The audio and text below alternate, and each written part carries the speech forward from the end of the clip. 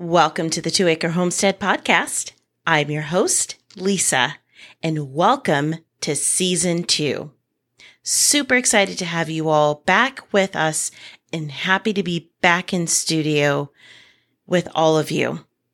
We have taken the month of May off, May 2022, and we decided to focus all of our energy and attention on some projects and different things around our homestead.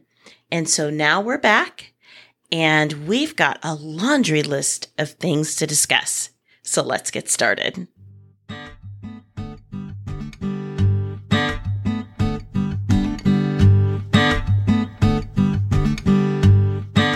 Welcome to the 2 Acre Homestead.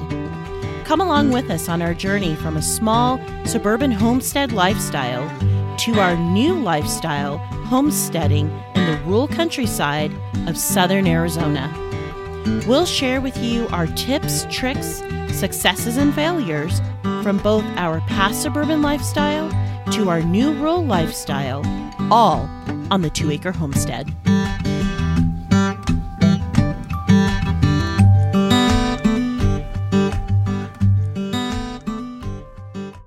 And so we are back here in studio, and I just wanted to get you guys caught up to date on some of the things that are going on here on the homestead. And first off, you're probably noticing that my co-host, my sidekick, my husband, is not with us. And we're not going to be hearing as much from Kevin this particular season, and that's because he is back to working the 9-to-5 job. That's right, he's back to working his 9-to-5. So that means you have me and whatever guest hosts I can have in studio. So we just have that mortgage that we've got to pay off, and that is our one and final thing left for us to become completely debt-free is paying off our mortgage. And if you're new around here, we just bought this homestead back in October. So we've got a little ways to go, but we can do it. So kudos to him for working to support his family and paying off that mortgage so we can be debt-free and we can bring him home. So that is one big thing that has been going on. Let's see here. While we were off on the month of May, we had the opportunity to kind of like regroup, refocus, get some projects done around the house, really kind of looking at our property and looking at it through the lens of long term, making some adjustments to our property. We've got some huge adjustments coming, major changes coming to our property, and I can't wait to share some of those things with you. But I will share them with you as they happen. But, and then we also had a chance to really get out and meet other people who do the exact same thing that we do. They are homesteaders, and they are literally streets away from us.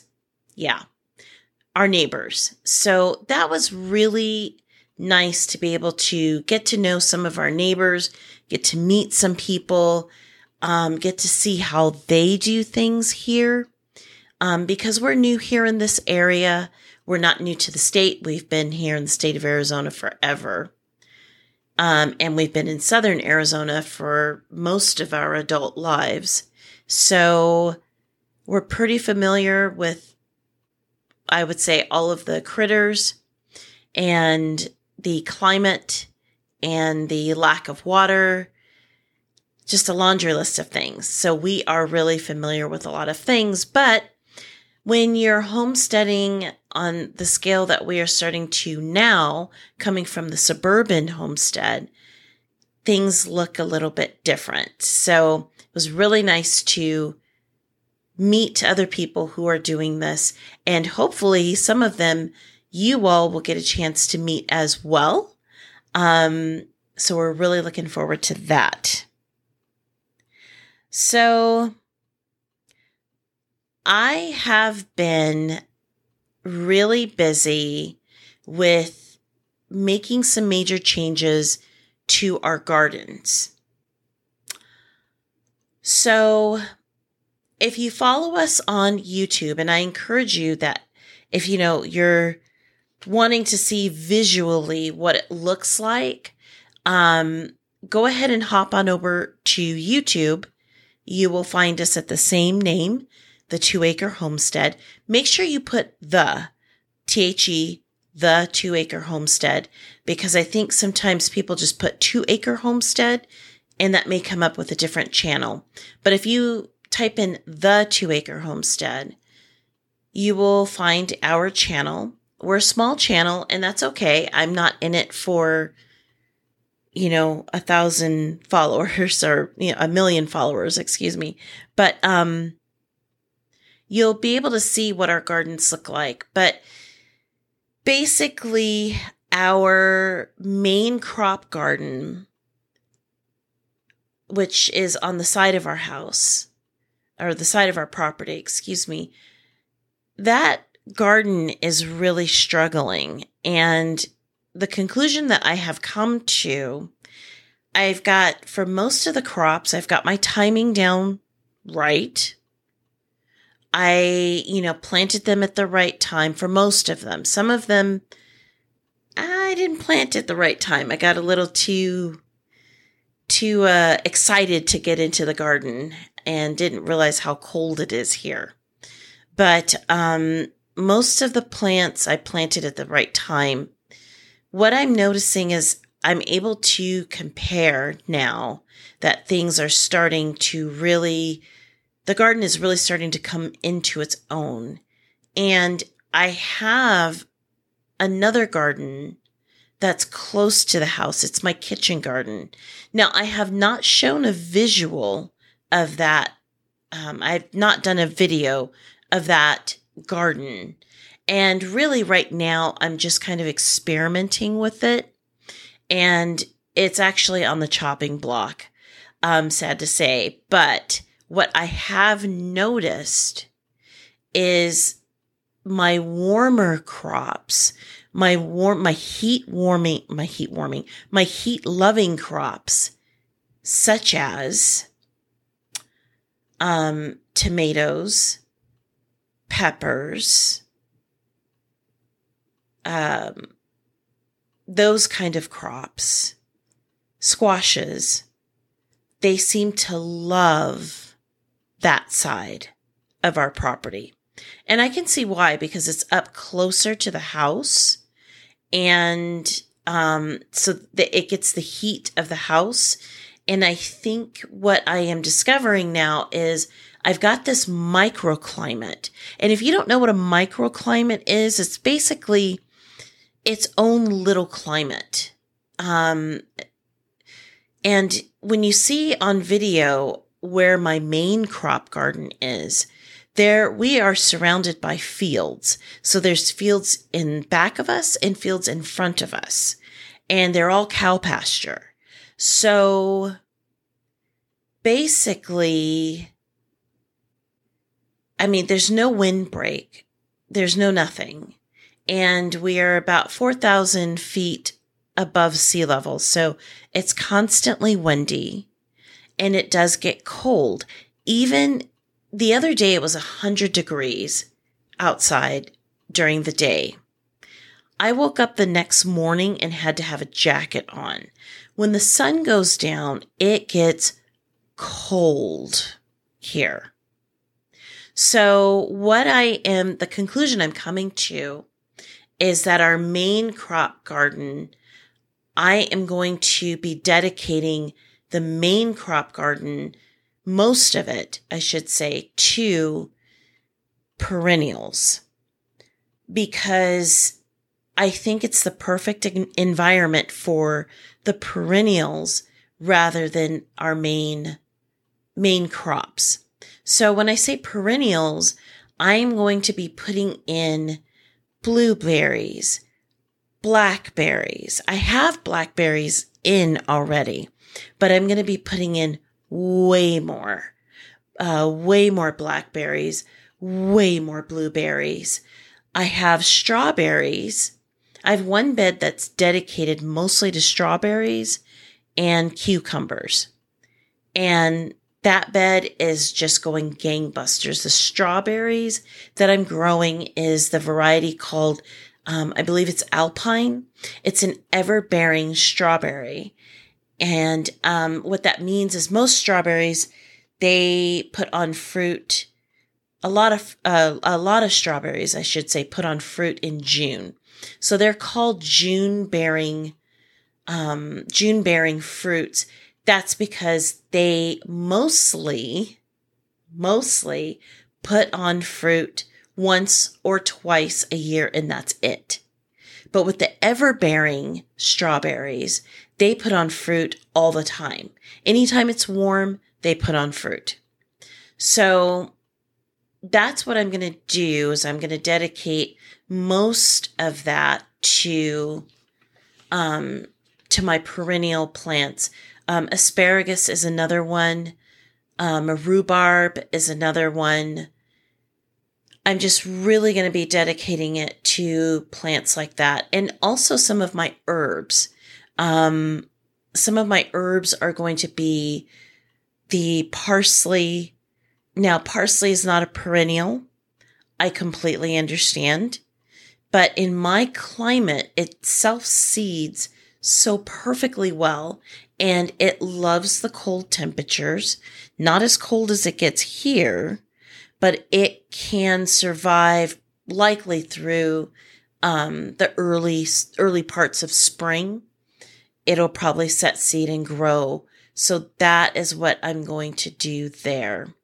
So, so the majority of our main crop garden is going to be dedicated to perennials. Now, in that main crop garden, I have long gardening rows. And those will stay. And the reason why those are going to stay is because I still have fruits, or not fruits, but I still have vegetables that I want to grow that would be perfect in that situation. And the sunlight that happens there, it gets a lot of daylight. And even though that area down there gets kind of cold, it's still, the sun hits it first thing in the morning. So it warms up where the long rows are a lot quicker than where the garden beds are in the main crop garden. So that leaves the question of, well, my regular vegetables like, salad and salad. I keep saying salad. I'm so sorry, but lettuce and, just your regular normal, garden variety stuff that you're going to plant, like tomatoes, lettuce, peppers, those kinds of things. Where are those going to go? Well, we are creating a secondary garden. For the here and now, we have decided that garden is going on the other side of our house. I say for the here and now because we may change our minds, which is absolutely hysterically funny, but we just might change our minds.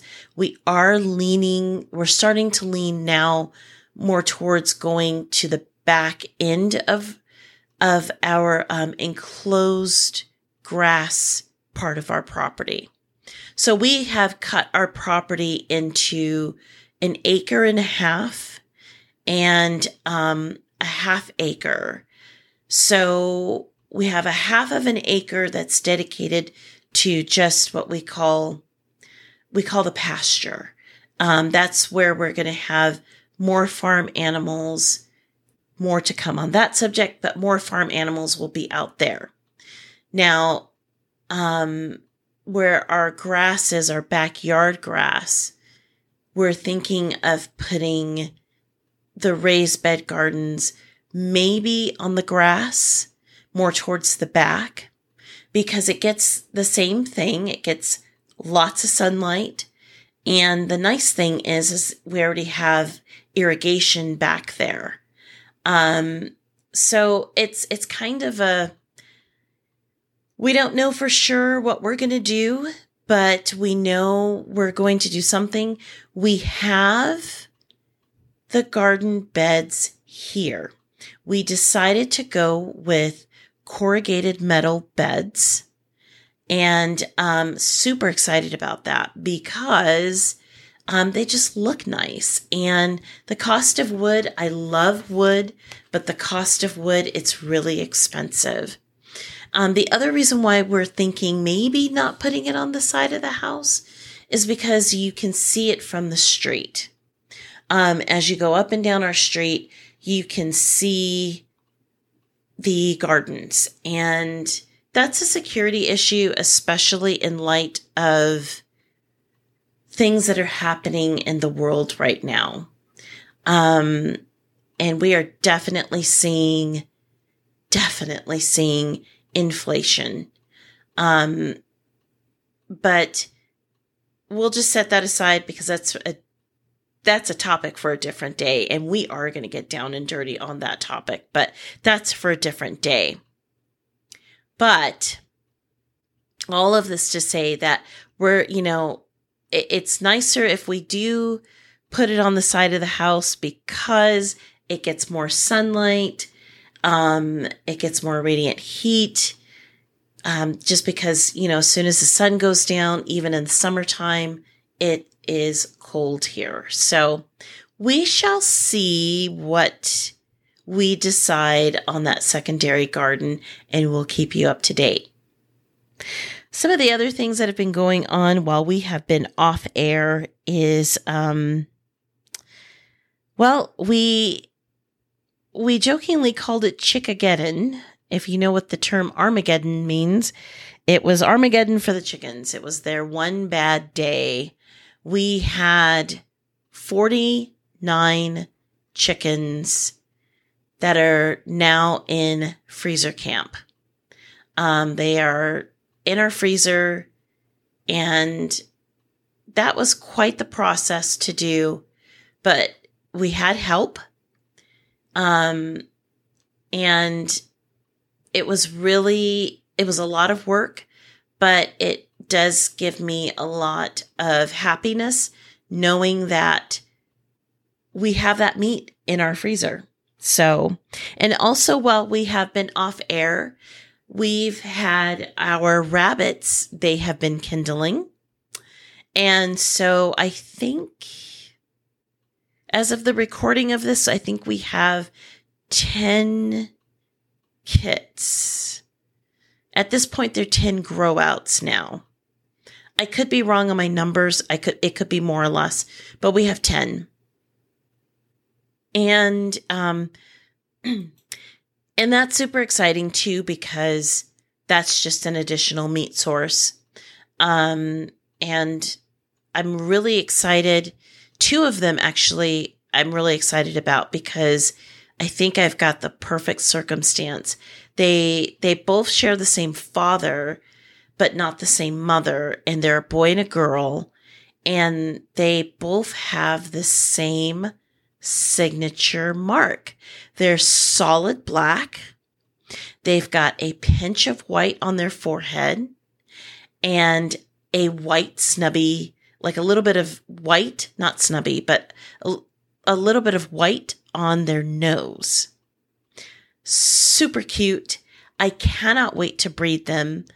And I'm actually breeding them. I'm setting those 2 aside strictly for their genetics.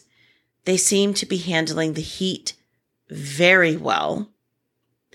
Their fur is a little bit different. Both of them have different fur from the other ones, not just in color, but in the way it feels too. So really excited about that because I've always wanted to tinker around with genetics of rabbits.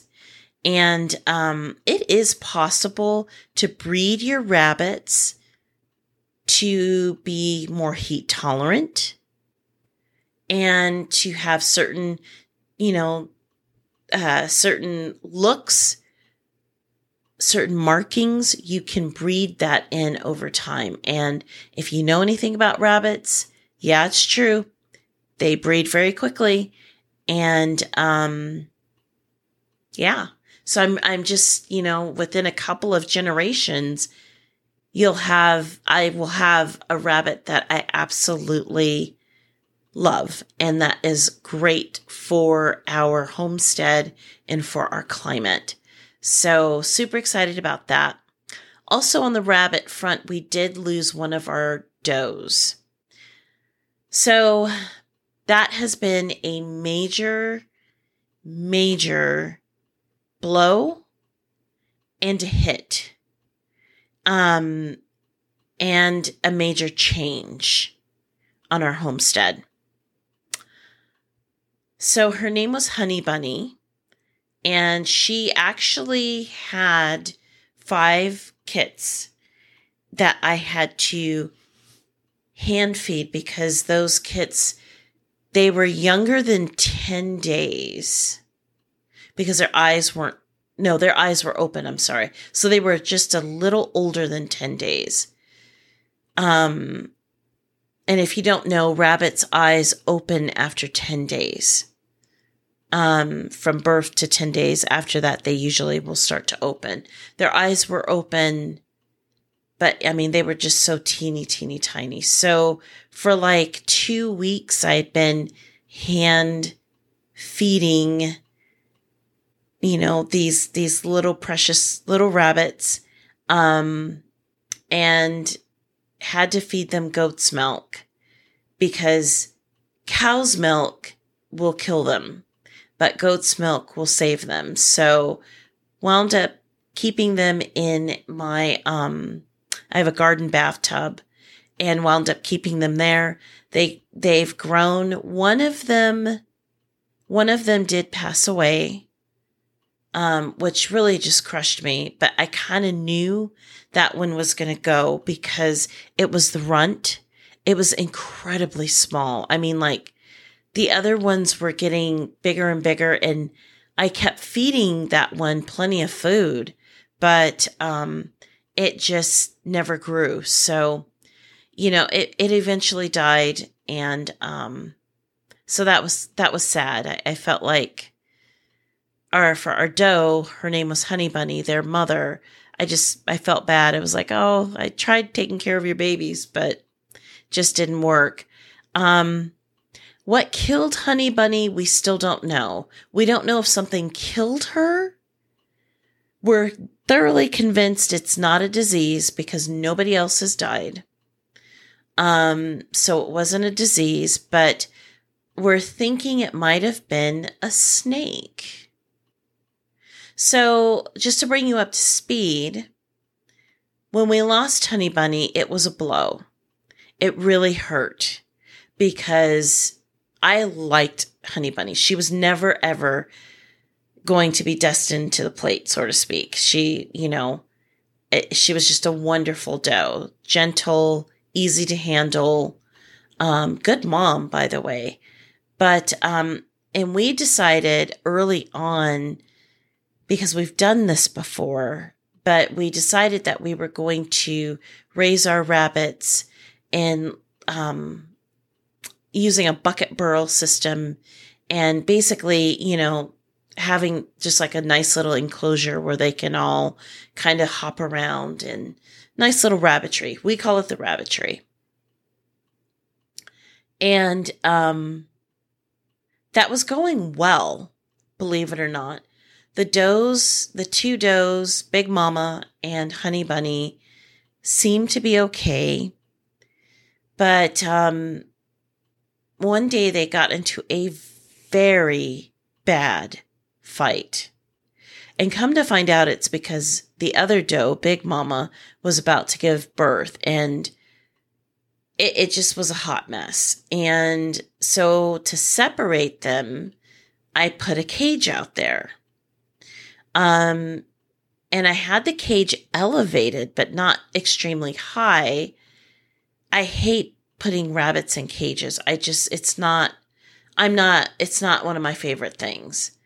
But, put her in the cage, and I think maybe a snake might have taken her out. And the reason why I know probably it was a snake, because days after her demise, I was in there getting ready to clean everything out in the rabbitry, because I did that periodically just to clean out all the rabbit poop and everything. And I noticed this thing moving in the corner, and come to find out it was a snake. Now, my husband dispatched the snake. If you follow me on Instagram, you will see the snake. My husband dispatched the snake,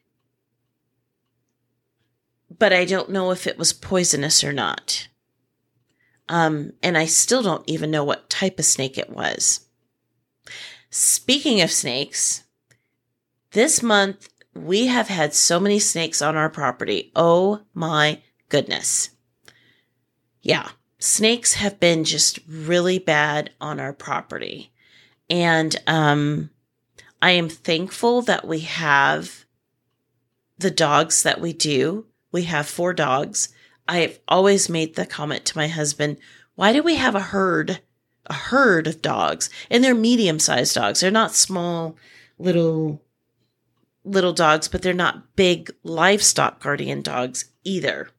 Although one of them, we call her, her name is Tuxie, but we call her Killer because she's not afraid of anything. I mean, anything. She won't hurt a human, but she is not afraid of anything. And she will take anything down. And one of the scariest snakes that we've had was a rattler. We did have a rattlesnake on our property. And he got taken care of. Yeah, and we're going to leave that at that. But if it wasn't for the dogs, I wouldn't have known that he was around. And it was Tuxie, Killer. She was going to go in for the kill too. I'm glad I got to her when I did. Ran across the property, got to her, and was able to corral the dogs. And and the snake is no longer with us.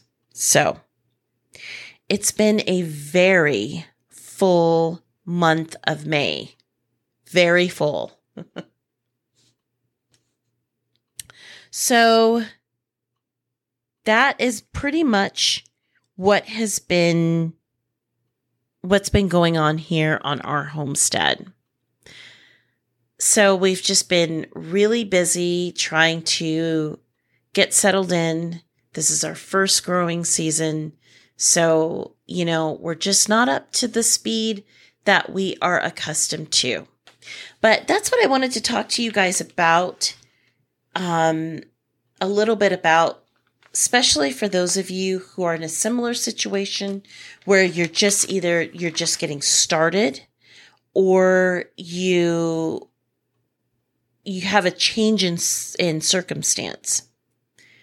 Homesteading, and this is just my personal opinion, homesteading is all about the pivot.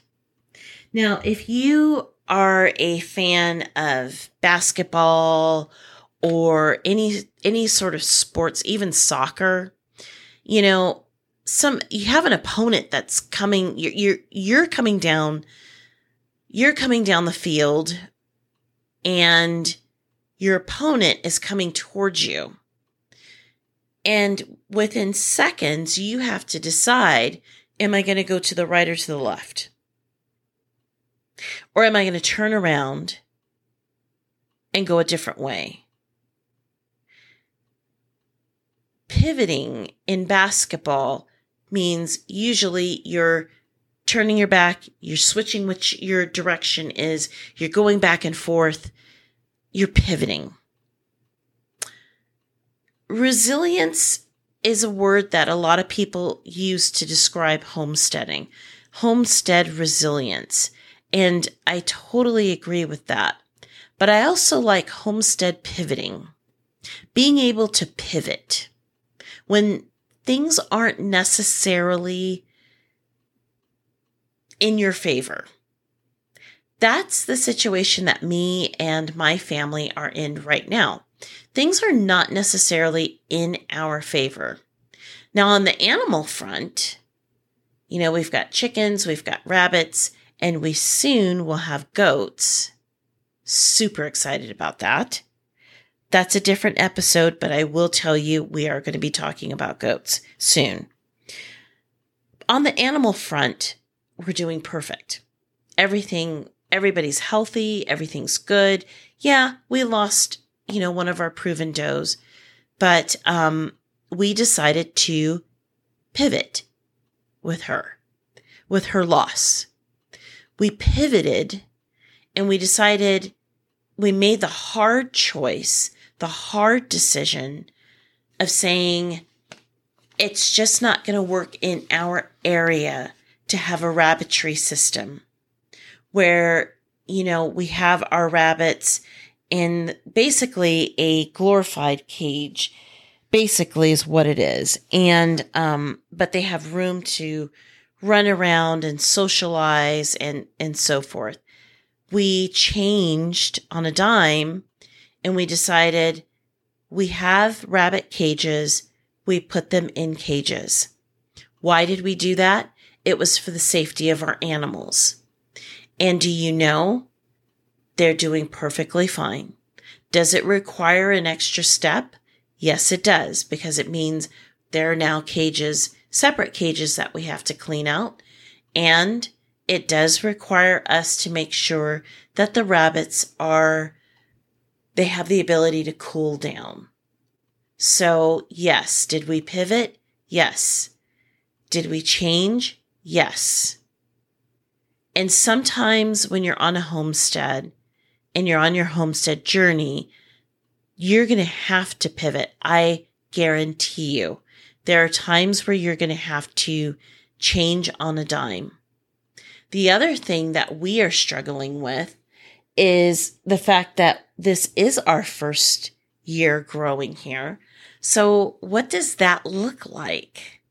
Well, it looks like we're not going to have as much of a harvest as we normally are accustomed to having. So what that means is, for myself, I am already ready to pivot. I have given up on summer. I have learned several things about my property, and now I am pivoting to fall, and I am also pivoting to getting food, harvesting food in a different way.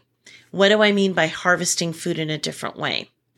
If you're in the suburbs, if you're on an acreage like we are, sometimes your gardens go awry.